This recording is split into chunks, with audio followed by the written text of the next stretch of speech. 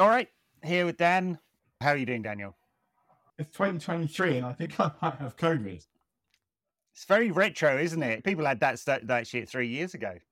I was an early adopter. I got it. My daughter didn't go to school on the last day of school before schools packed up. Yeah. Because I had it. And I had it in those days. I was in bed for 16, 17 days in the bedroom. Wow. Where you're still at that point where you thought you might die. And I remember thinking that, well, my best mate, one of our other close friends, died tragically young. And so I consoled myself at the time with thinking, well, it just seems completely unlikely that this one guy will have his two best mates die tragically young. So maybe I'm safe because of that. And also, there was another guy I know from our community, Josh, who was in serious trouble. He was fine, but he was in serious trouble. And I felt like, well, it seems unlikely that two relatively young, relatively fit people from the same community are going to get into serious trouble. But at that point, the thing that was sort of terrifying was because with most illnesses, you get ill, and then after a day or two, you're about as ill as you're going to get. COVID's wasn't like that. Yeah. I didn't die, as you may have suspected, but I got to a point where I was almost better. And for the first week, I barely felt ill at all. A lot of sweating and shivering, but not actual nausea or illness or anything. And then you start getting ill again. And because it can just like jump on you, could have been fine ill for 10 days. And then all of a sudden, so you wake up in the night, like because you might be drowning in your own sweat. Yeah. And then you're like, what's my breathing like? What does breathing sound like? Is this the day it all turns to shit? But it turned out that it didn't, and I enjoyed it so much that, yeah, I might be back. Well, you can console yourself, Dan, if the COVID gets you this time, deep fakes are getting so good that we can just fake you from here on in, I think. Oh, yeah. You will live on. I might be a deep fake right now. It could be, yeah. You're not. But we were going to talk about David De Gea today because he's left after much shenanigans with contracts may or may not have been offered. In the end, it seems everyone agrees that it's Ten Hag's decision to pull the rug under the contract offer, and then United are moving on. And it looks like the deal for Andre Onana will be done this week. So I guess we'll do a retrospective on Dave's career at United. Where'd you rank him in terms of keepers? Because at one stage we had this, Paul and I used to have this debate, was he better than Peter Schmeichel or not? And I guess in the end, we're going to have to, that's not much of a debate, is it? In the end, when you look over the 12 years at United. So, interesting times. He's not proximate. I should say that just to pick up the original point about the withdrawal of the contract offer or whatever happened, this seems to me to be a rare example of A, ruthlessness, and B, I also feel like what we might be seeing from United this summer might be competence. Might be. Not total competence. They haven't sorted out the selling yet. Yeah. But they decided they wanted Mason Mount, and they made it happen whilst doing everything they could not to have their pants pulled down by Chelsea, who knew that the manager had said, I want this player. And it wasn't really like there was a shortlist. And simply, then they've moved on to Onana. Then they're going to go and buy Højlund. And then they'll presumably try and get Amrabat and whatever else they can get with proceeds of sale. But it does seem like there's a plan, and they're pursuing the plan with sufficient success, as in the players the manager wants to arriving. Sure. And it's middle of July. I mean, if United do two big deals by the middle of July, yeah, it'd be absolutely amazing. I think I said on Twitter, I'm still expecting Ed Woodward to jump out and go, April Fools. Because this is just not, It's not very United-like. I mean, we still haven't sold anyone. I mean, Manchester City have managed to flog two youth team players who've played, I think, a total of 27 minutes in the Premier League between them for nearly 30 million quid, which in FFP terms is a 200 million pounds window. But so United need to do something. Because it's almost as if the person at Southampton who bought the name of the player whose name escapes me, and Vincent Kompany, who's bought the goalkeeper, are connected with City. It's almost like that, isn't it? It is one of those things where, so, I mean, it's really easy to get conspiracy theorists about it, but also it's really easy to explain it the other way, that Vincent Kompany is well connected at City. Someone said, this goalkeeper's good, or he's seen him. Yeah. And similarly with the guy at Southampton who used to work at City, he's thought, well, I know these players, this player is good. And I know the City aren't going to use him. So it's really, really easy to explain that way, but also really easy to think, how on earth are these players who've done the cube route of fuck all in their careers Exactly. so much money when United was struggling to get a fair amount of money for players that actually have some kind of track record? But well, I mean, of course, there's two sides to transfers. One is the transfer fee, and the other is the wages. And part of United's problem with selling, of course, is that they're all on massive contracts. Even Dean Henderson, he's on more than 100 grand a week for a player who's like had one good season in his career, and he's now 25, and that's part of the reason United will not get a massive fee. In fact, he'll probably go for about the same fee that James Trafford has gone from City to Burnley, which doesn't make any sense given that Henderson is a full international, but it's about the wages as well. So everyone in FFP era, everyone tots up the full package.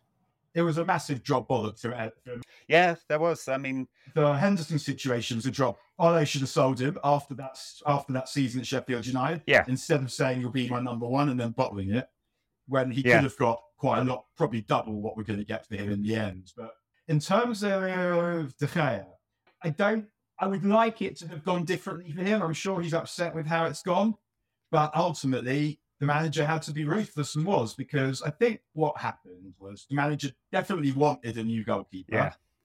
I would hypothesize that he thought that if he had to, he could get by another season with De Gea if he had to. But also he knew that he was going to need De Gea for the end of the season, so they had to make nice and suggest that they weren't about to turf him out at the end, because what else could they do in order to keep him nice? And then either it was always the plan to get rid of him because he's not good enough, or his behaviour in the run-in made getting rid of him an absolute emergency. Either of those two things could be true. Maybe both of them are true. And I find it really hard to say, well, United should have done it a different way, because I don't really see what the other way is or was. And no, I mean, the other way is that Ten Hag decided much earlier in the season that De Gea wasn't going to be his man.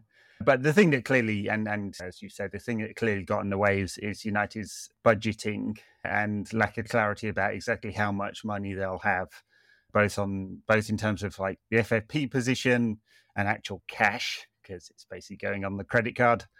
And so they're like, as you said, maybe they'll do one more season, but they were never going to trigger that extra year because he's on ridiculous wages and clearly well overpaid. To be the best paid goalkeeper in the world for the last 5 years was obviously nonsense given his performances.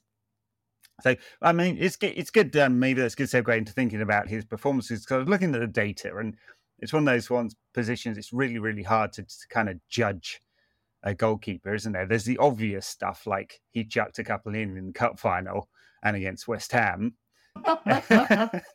And every other week, it felt like. The West Ham one, you might forgive as a sort of Bobby Mims piece of goalkeeping, because it was the game that in the end ended up not mattering. Yeah. But to let an P roller like that, it just suggests a lack of focus, I think. Yeah. And I was behind De Gea's goal for that first half he played for United in the league against West Brom. And he got a lot of shit that day because I think he made a mistake that cost the goal that they scored. But he made some phenomenal saves that day. You could see, I didn't leave that game going, why have we signed this dickhead? I left that game thinking this guy has fantastic ability. And I can see exactly why they've spent months researching who the goalkeeper should be and why they've come up with the answer of being him. It's been up and down the last few years. He's just underwater on his post-shot expected goals against, if you like that kind of stats this year, and just above water last year. I mean, it's 17-18, which is the standout one, where he's effectively prevented 17 goals above the average keeper in the Premier League that year. It's the best performance by a keeper of any player in the last decade, if you judge it that way. And there's only one part of the judgment I guess we have to make on De Gea, because it's almost, I mean, if you look at the stylistic switch from De Gea to Onana, I mean, it couldn't be more different, could it? And it's almost as if the saving part of De Gea's performances for Ten Hag were only part of the story, and the possession part is just as much, and that has never changed under De Gea. He's never been good in possession, but he was competent enough at the start of his United career, but he got to the point where he just didn't fit the archetype that most leading managers seem to want these days, which is if you have a player who's good with his feet at the back, you basically have an extra player in order to beat the press, which is what Ten Hag wants. And then, so that was one thing. The stylistic fit was kind of uncomfortable. And then his performances dropped off so much from that 17, 18 height to be like ranking him in sort of the bottom quartile of keepers in the Premier League. Whether he got the Golden Glove or not, I mean, it's kind of a nonsense stat or award, that one. And so it kind of makes it easy, really. I mean, he still made some great saves last season, but the Golden Glove is because he had Casemiro, Varane and Martinez in front of him. Yeah. And also Luke Shaw had a good season, much more so. And yeah, I think I think we should prepare ourselves perhaps for some absolutely hilarious concessions as the team get used to playing with someone who does what he does. Yeah. I mean, I know Martinez is probably used to it, but yeah, I think a coach told a friend of mine a couple of years ago that this whole thing about goalkeepers being able to play only makes a proper difference if they're as good with their feet as Ederson is. So your Jordan Pickfords, you can clip a pass to the touchline 30 yards. That's not going to change the way that your team are able to play. But Onana is, I mean, we can see it. Yeah. He can ping off either foot, and he's also good on the ball in terms of, as you say, the extra man in the build-up, where he's standing next to the centre-backs, in front of the centre-backs sometimes. I think that we're going to need, and maybe this is part of why we've signed Mason Mount as well, which sounds like a ridiculous thing to say, but players who can take the ball on the half turn. Yeah. Because Onana's going to be pinging balls into them and expecting them to do that, and that's what they're going to have to do. And I think the thing with De Gea, it's the thing that pissed me off with him is that the things that he should have improved, that he needed to improve, felt like things that you could improve. So you can get better at passing with your feet if you practice your arse off. I mean, I'm not saying maybe he did and it didn't happen, but it just seems unlikely that you won't get better. But the thing that really affected how United play wasn't his inability to ping 60-yard passes, I don't think, although obviously having someone you can is nice. It's the staying rooted to the line like a table football goalkeeper who could only move sideways and make reaction saves. And that had a knock-on effect because the defenders either weren't sure if he was coming or not, or had to assume he wasn't coming and just do everything themselves.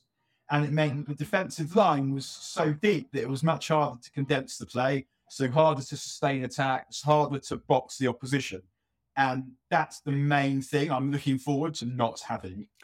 Yeah, Onana's catch rate is about double De Gea's in terms of it's a funny data point, isn't it? Because just because a lot of crosses go in, you wouldn't necessarily expect a goalkeeper to collect many. And in fact, most of them are sub 10%.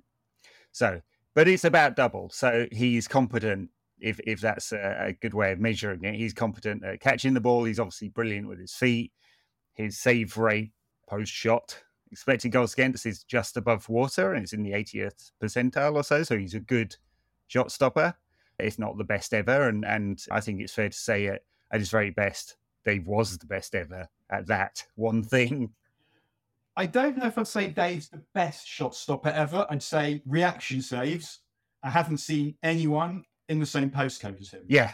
It's unbelievable, the stuff he was able to do, and he ended up relying on it. So with Onana, when I was watching a bit of him before, I watched some of Ajax's games the year we got to the Europa League final against them, and I wasn't massively impressed with his actual keeping of goal. Yeah. But I'm told that's improved quite a lot.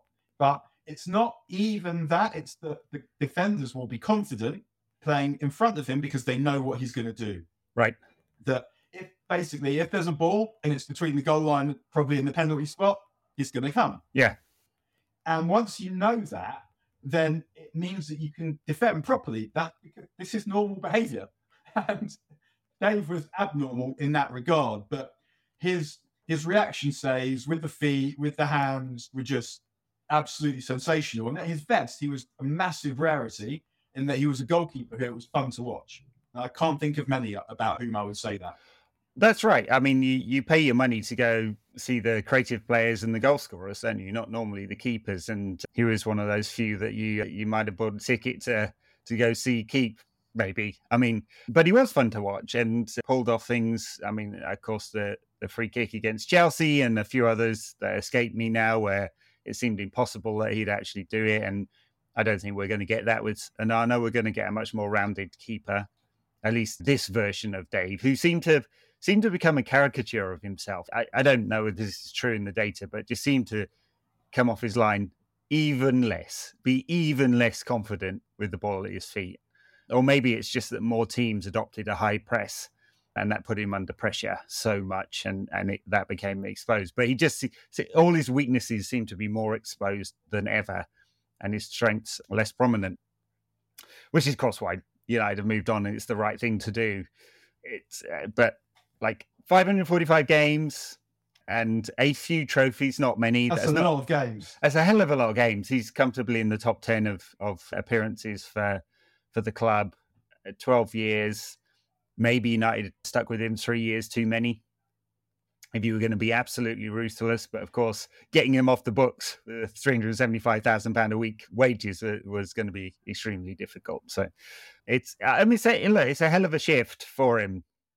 They should have got rid of him after the first season of Ole, where he was a very significant reason as to why they didn't qualify for the Champions League. Yeah, because he was shit in the run. Yeah, that was when I had personally had enough of him. Yeah. I still felt at that time that the money probably needed to be spent in other areas of the squad, more importantly, because I felt like he could still do a job, and I knew what we were getting. Where there were other dickheads in that squad who I felt like you're just absolutely shit, and I must have a player who isn't you. But I mean, we do have to accept that United are responsible also for what happened with De Gea, because for a long period he was not challenged for his place. Mm-hmm. The team wasn't challenging for any serious titles, and he was the only player in the team who was of a proper level. And at that point, it's quite easy to see how a person could go stale because they're not getting the level of competition in any aspect of their football that they need. Right. It felt a bit like that was what happened with him. And even when Sergio Romero was at the club, everyone knew his knees couldn't stand actually playing every week. And Dave must have known that too. So as much as we all said he was a great number two, he was only ever going to be that because he just couldn't cope with playing a game every week. So, yeah, I mean, it's only really that sort of half season when Henderson put him under pressure that he's ever been under pressure in 12 years at the club. And some of that's to do with his performances. But when they dropped off, he didn't have a solution to that. So there was also Anders Lindegaard, who ended up doing much more nose picking than he had planned. Yeah. Romero. De Gea didn't win the Europa, did he? Romero was in that for that one. Was that I think that's right. Yeah, I think Romero was in the So even that, which is quite funny when you think about it. The only half decent player for so long in the post-Fergie wilderness years, and he wasn't allowed to win the trophy. He wasn't allowed to win all the trophies, a few trophies that we had, because he was being arrested because it was Europa League. Because Onana was in the goal for Ajax that day, wasn't he? And that Ajax team has broken up, and some have done good things. I mean, a couple of Barcelona players there, and Delete, and some of them, like Davinson Sanchez, absolute trash for Tottenham. So I guess not every young player is successful.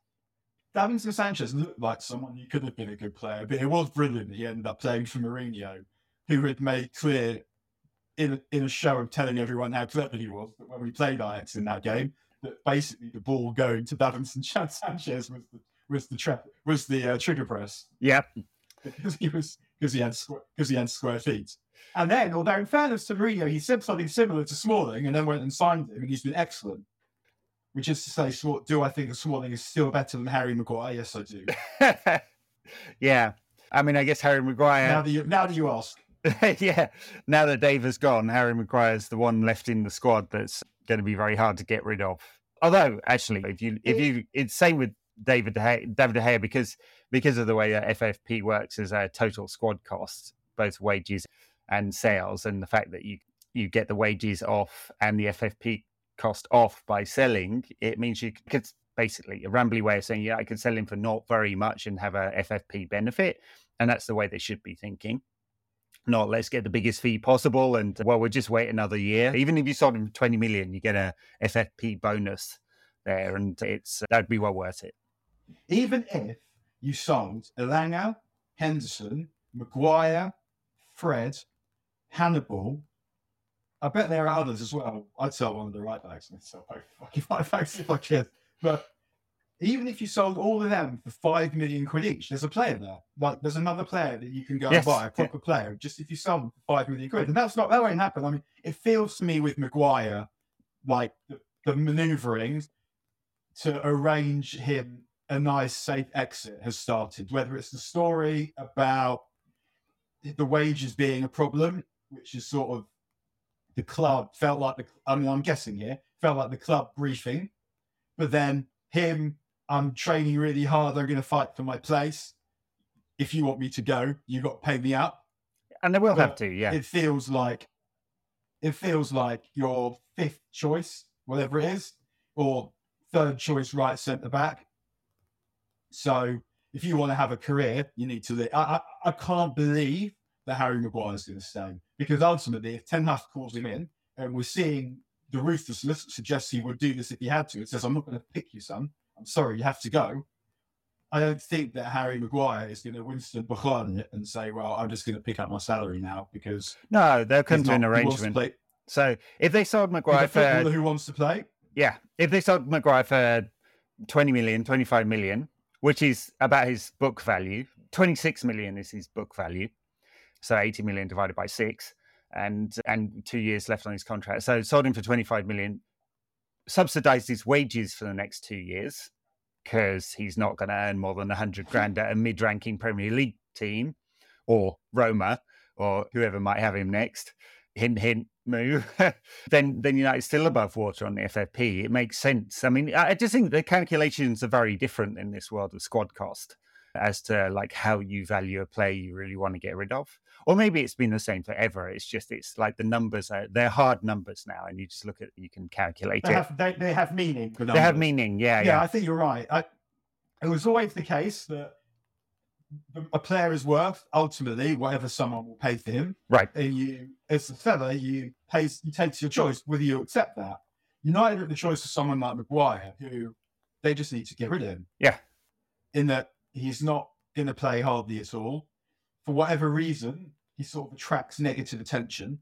Not picking him attracts negative attention. He's going to apparently get stripped of the captaincy, which feels like he should have stripped himself. And I mean, I know we all want to be captain of Man United, so to say I'm not going to be captain of Man United, it seems like something that no one would ever want to say. But him getting sent on in the 91st minute and making sure to cut the armband, obviously Bruno would give it to him. But for me, the thing that you say at that point is, what the fuck are you talking about? You're the captain now. I don't get picked. I don't play. But it feels with Maguire like this is end game, and he will go. Mm-hmm. And I think Fred will probably go as well. And yeah, wages are an issue there as well. But yeah. I mean, this coming back to the discussion around the youth team players that City have sold, and the same with Chelsea in the past. I mean, it's the fourth revenue stream, right? Commercial, broadcasting, match day, player sales. And it's important as all of those. And United have missed out on this for a very, very long time. And it's some of the debate around the two youth team players that United have sold this summer, Iqbal and the other one who I've totally forgotten now, Ethan Laird, who's gone to Birmingham for about $1 million each or so. I thought he was going to be a player. I'm sort of sad to see him go. I mean, he can't stay fit, but I thought he might be good. It's the fitness and lack of Premier League time, yeah. The Iqbal deal is a good one because we get some money for him. The fact that this is the only deal they could get for him suggests that he's not anywhere near being a United player. Yeah. But if that turns out to be different, then we can have him back. Yeah, right.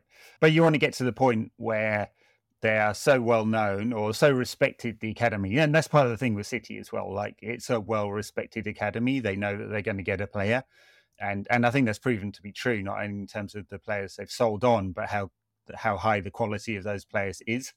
And you want to get to that point where you're able to make 30, 40 million pounds worth of player sales, which in FFP terms equates to 200 million pounds worth of purchases, right? It's a really significant factor, and one United has totally failed on. But maybe we're, as we've seen with the deals done this summer, it looks more competent in terms of getting them done and getting them done for the kind of fee they want to spend.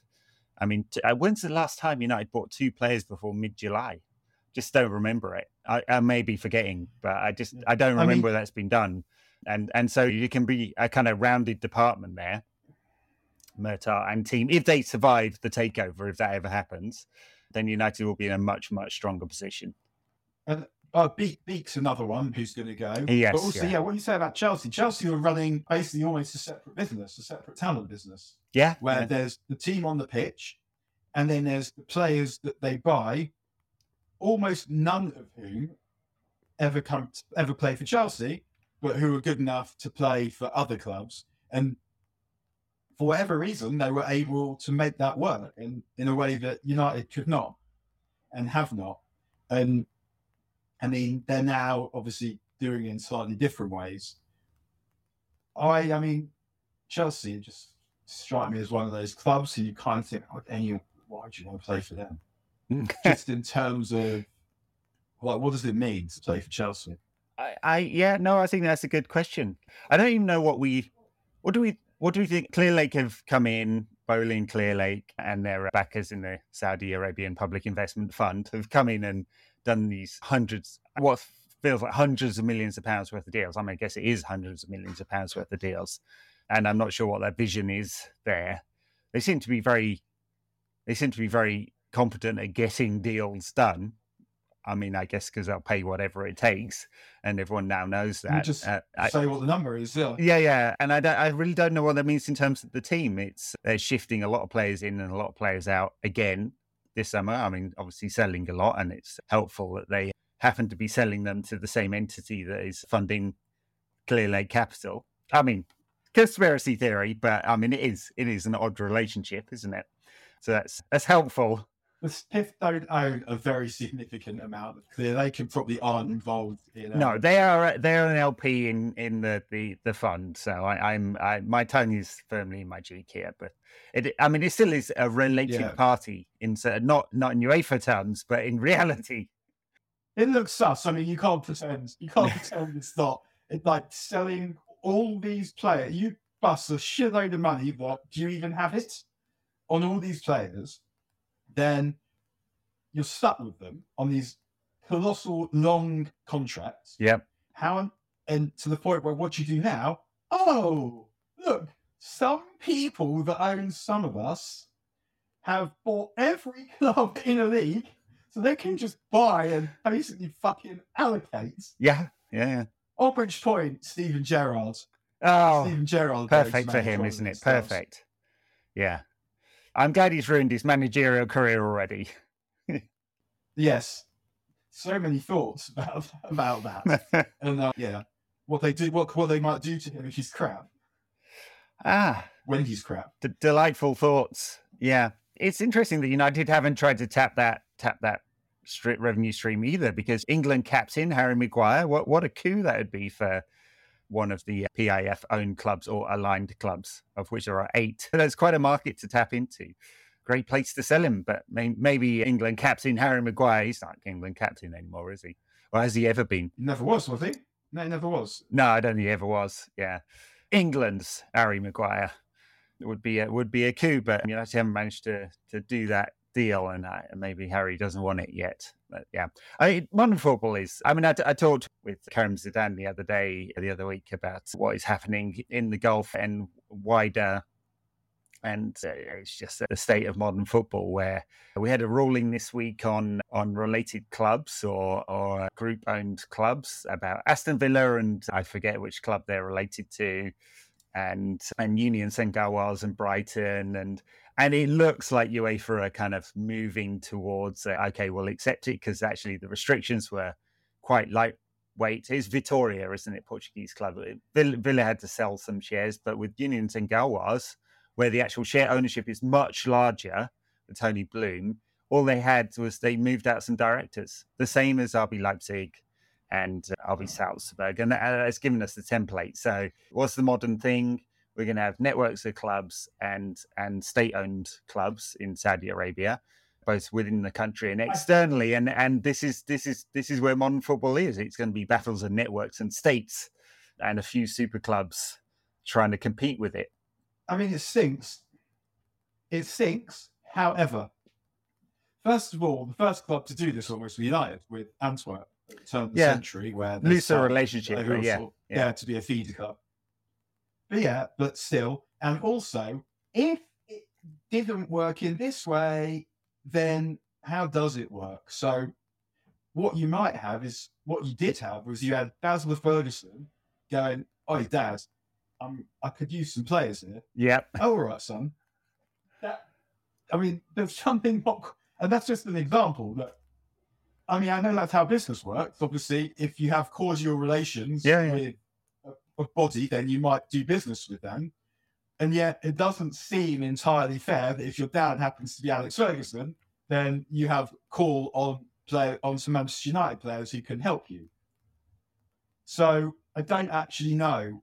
I don't know what the answer to this is, because that doesn't seem right either. But obviously, this multi-club ownership model where a club exists in order to facilitate a different club is fucking revolting. Yeah.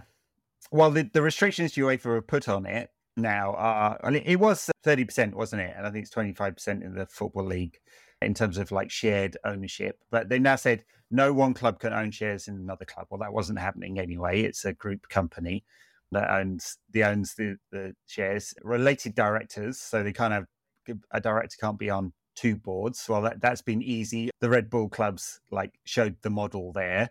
Prove that the share owner doesn't have influence. It's going to be impossible. They've said they can't do transfers until September 24. I guess they'll roll that over. So I don't know whether they're going to permanently ban transfers between group clubs or not. That's unclear.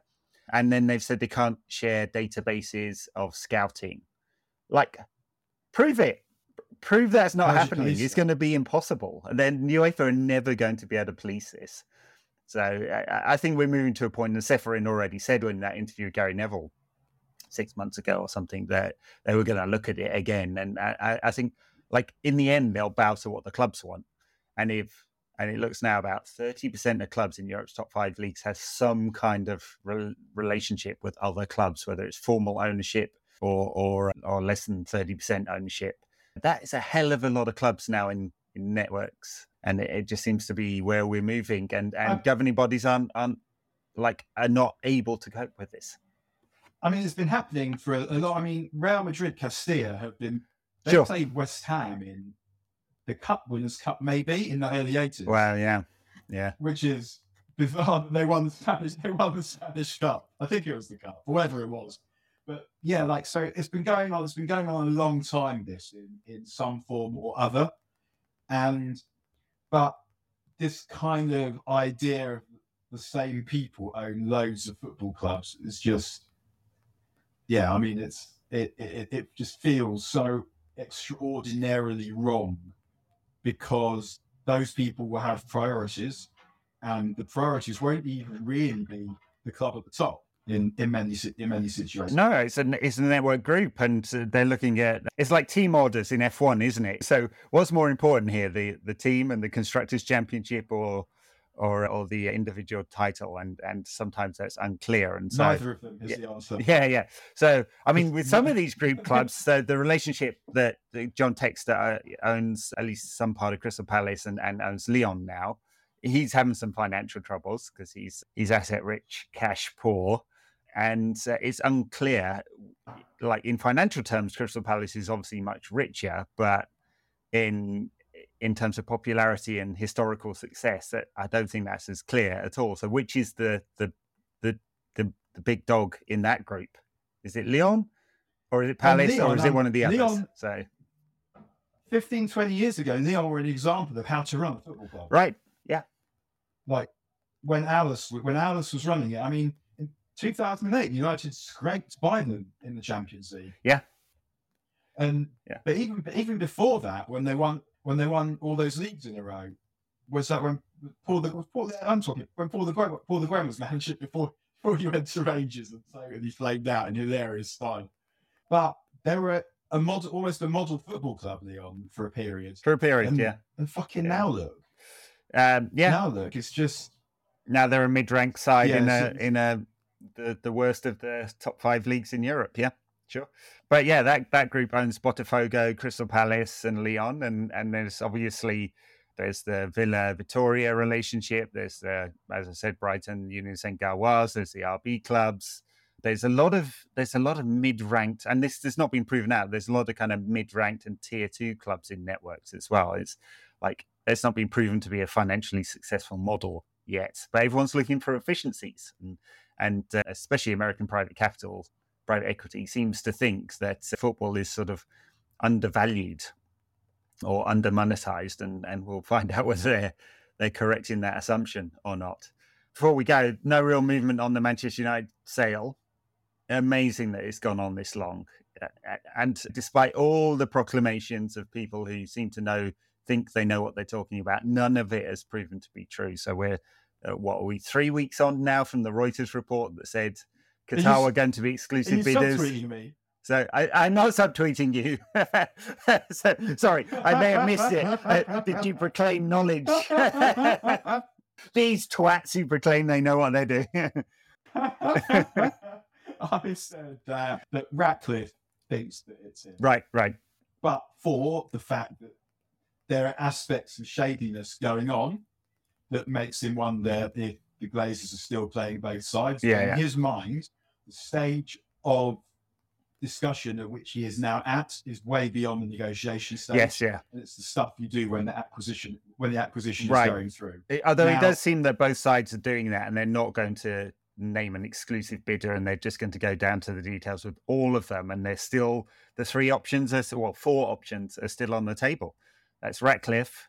That's a partial sale, but eventually a full sale. The Qataris, a full sale. Private equity, whether that's Elliott or Carlyle, or a mixture of them. So yeah, effectively more what in the biz we call structured debt or structured equity, or no sale at all, which seems the most unlikely given that the Glazers cannot fund the club beyond its own revenues. But yeah, they're effectively all on the table because no decision has been made, and the family seems to be squabbling with each other. I have no knowledge of this, but it's interesting. The Reuters report a few weeks back, which was so certain, but then couched it all in this kind of conditional language. I read that, everyone freaked out about it. I was like, I don't believe it. And the reporter in question who's a kind of M&A reporter, who's actually reported some very accurate stuff on the company I used to work for. But I didn't believe that one. And I think the sources appear to be within Rain Group who are selectively letting information out into the public domain, which is kind of naughty given how it's a publicly listed company, but selectively letting information out to create some kind of jeopardy in a 2-horse race is my reading of it all. Could also be completely wrong because, what do we actually know? Fuck all, basically. It's a horrible mess. The idea that we're going to end up in the new season with the Glazers still in charge, it's just unconscionable, really. But there's a real possibility that's where we're going to be.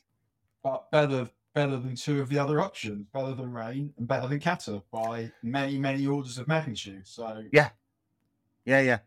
Which takes us sort of full circle to this idea of like who owns what in European football. And I think it was I forget which journalist now, but one of the PA Sport journalists yesterday was saying that if Qatar don't get United, they may move on to another Premier League club because that's what they want. And it's nothing to do with the love of the club, we're supposed to believe, from Sheikh Jassim, but much more likely the glory of the state. And I wouldn't be surprised if that happens, but I'd much rather that happens than they take over someone else and pump billions in than they take over United and United a political vehicle. But We still don't know, and it's just. I mean, if the Glazers are still there and they've taken $1 billion from, I don't know, Elliott for 30% of the club or 25% of the club or whatever, and it's basically debt. There's equity with a bunch of strings attached. I don't know. I mean, I'm not saying the fans are going to riot, but they broke into Old Trafford for less, for sure. There seems to be less opposition to Qatar because people have become fixated on getting the Glazers out rather than fixated on a good outcome for United. And the only reason you can possibly want Qatar is if you prioritise success for your favourite football club over what you know to be right and wrong. Yeah. And this is even before we talk about about Qatar itself. Just it could be any state. No state should own a football club. I mean, I can't believe I have to say these words, and there'll be people listening or I've written them going, "What are you talking about?" I mean, it's mind blowing, really. And part of me just thinks, well, it can't Qatar. What if Qatar end up buying United? If Qatar buy United, just take them to somewhere, a Super League, and then we can have actual Manchester United competing in the Premier League. And that, to me, would be a better outcome, I think, than Qatar just owning Manchester United forevermore. Yeah. Oh, man. So, and of course, there's a lot of dissonance around this, not only in terms of the moral rights and wrongs of this particular state, but also an interesting sort of straw man arguments that appear, which is, well, it's an individual bid, but we want the billions in state funding. And that's I've gotten so sick of having this argument with people in the Twitter sphere that I've stopped doing it. I'm just not going to have that conversation anymore because you can't convince anybody at this stage. But years ago now, an author who I like called Shalom Auslander wrote a piece. It was on Israel's Independence Day, and he wrote a piece about his dog. He wrote a piece that he bought a dog and he loved this dog, and this dog was so cute and it was part of the family and it loved him and it gave him the sense of belonging and a sense of identity and a sense of family and companionship and all this shit. And gradually he started to discover that his dog sniffed its own shit, ate its own shit, sniffed other dogs' arseholes, licked its own balls, all these things. And he realized that actually his dog was just like all the other dogs, which is to say there was an allegory that this state of Israel that he'd been raised to think would be this different thing to all the other states was in fact similar to states in terms of its use of force to get what it wanted. And that's what I mean when I say that no state should own Manchester United, because it's not specifically because it's Qatar or specifically for any other reason, although the fact that it is Qatar brings with it things that I find extremely troubling and disquieting. But no state should own United because they're all fucking states. Yes. And that's not acceptable because of that. Yes, and it just happens to be it's generally the states with troublesome human rights records that want to buy football clubs. But yes, I agree, any state. And I think we would have this conversation, as we've mentioned before, if it was the UK government trying to buy a football club to wash its reputation. It just did the Olympics instead. Yeah, or even not to wash its reputation, just to fucking own, because a state's interest is not Manchester United. Correct. And neither should it be. Yes. But then if you're owned by someone who's interested, not Manchester United, even if sometimes those interests align, that's not how it should be. And that's not, it's wrong. And Manchester United means far too much to me and to lots and lots of other people to not care about who owns it, the provenance of the money that United have, right, what United comes to represent, and all of those other things. Yes. Manchester United was set up by railway workers who were looking for something to do with their spare time, for a sense of identity, for a sense of belonging, for a club. Yeah. I mean, that's why it's called Tottenham Club. And that's why when the PLC took football club off the badge, why it meant so much. Why it was such a big deal? Because it meant that actually you're changing our football club into a trademark in order to make money in whatever way possible for people that aren't the football club. And obviously the world has changed a lot since then, but a like-minded association of individuals who come together for pleasure is what this is. And for that to be owned by anyone is immoral. And to bring us full circle, will Dave sign their contract in Saudi Arabia? It's on the table. Would he do it? But also, Jim Ratcliffe shouldn't own it either. It's just no one. The Glazers shouldn't own it. A PLC shouldn't own it. No one should fucking own Manchester United Football Club in the same way that no one should own water. Yeah. Or whether certain things have enough communal value that they should belong to everyone and no one. Yeah. Where I live, the utilities are owned by the people. This is in the heartbed of capitalism. But even there, it's realised that having private ownership doesn't make sense. But I agree with you. And we saw what was it last week? Bayern fans forcing the club to drop Qatar Airways as a sponsor because they effectively have a golden share, and they may not be the only owners of the club. There is private interest in German football clubs, but they can't be more than 50-1. Those private interests, and the fans have, when they are able to get a unified voice, which they do in German culture, they were able to force those sponsors out. And sadly, that is not the case with United. And not going to be the case. But there are definitely, amongst the very bad choices, there are some better ones, I think. Hopefully we'll get more news, but it doesn't appear to be that it's imminent.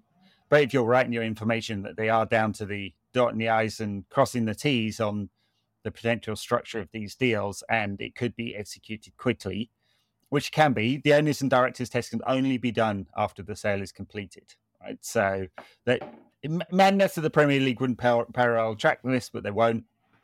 So we will have the fun and games over whether it is the Qatari state or not, under layers of corporate nonsense that they've put in place. But yeah, if it's them, or if it's Ineos, we'll have a nice conversation about multi-club ownership. At least, well, not this year, because Nice didn't qualify for Europe, but at some point in the future. All righty, I guess that's it. Good luck to Dave on whatever he does next. What if you were betting, what would it be? Lower tier Spanish club, head home, take the money on offer from the Saudis, retire? He could do. He's made enough money. I don't know. He's not. Doesn't appear to be overburdened with offers. No, he doesn't, does he? Well, he's just got married. Maybe he can go enjoy that for a few more months. Oh, muzzle top, David. Well, good luck, Dave. Thanks for the 545 games. And we're recording on Wednesday. United are about to play the first pre-season game, of which there are many, many. Have you seen how long the pre-season fixture list is this year? It's incredible. I'm going to Murrayfield a week today to watch United and Lyon. Yeah, well, we have the game in Oslo tonight against Leeds, and we got the Murrayfield game, then head across to the States for 4 games. So 3 games in it. It's Arsenal, Real Madrid and Dortmund, and then they come back to Europe for a game against Athletic Bilbao in Dublin, and then they've got a couple of games at Old Trafford. I think it's 8 in total. It may well be the longest pre-season ever. I think that's a good thing, because when not the biggest, one of the differences between United being good and United being shit is actually what I do when the fixture list comes out. So I'd always look. I never had to look. I do now. I never had to look at my birthday, because my birthday was always cup quarterfinals. They've changed that now, which is sort of upsetting, actually. I don't know why. But anyway, I can remember very distinctly the joy of coming back from my football party in 1986 to watch the recording of the West Ham game in the cup where we lose 2-0. Although the previous year I had the same. We'd beaten 4-2, but Norm scoring a hat-trick. But I used to look at the run-in, and now I look at the start. Because I know that for a team that is seeking to become challengers rather than the team that is already there, you need a start. You need to rack up points at the start. 2007, United got momentum because they had a friendly beginning. So I think that they need to be fit at the beginning of the season. because they can't waste the beginning of the season this time. Losing the first 2 games. And we do have a few tough fixtures. Serious. Yeah. And Arsenal, Brighton, Arsenal and Spurs in the first 6 fixtures, something like that. Starting against Wolverhampton, how many will Andre Onana flap at? And we'll all freak out there. No, it'll be interesting. Anyway, I'm desperate to see a goalkeeper coming flat for a cross. Yeah, at least try. Just give it a go, son. Introducing Frisson to strides at the mere thought. Very nice. Right, we'll catch you after one of these preseason games. Thanks everyone for listening. We're getting back into the football, so having spent the summer talking about all the various issues. But thanks. Catch you soon, Dan. Please.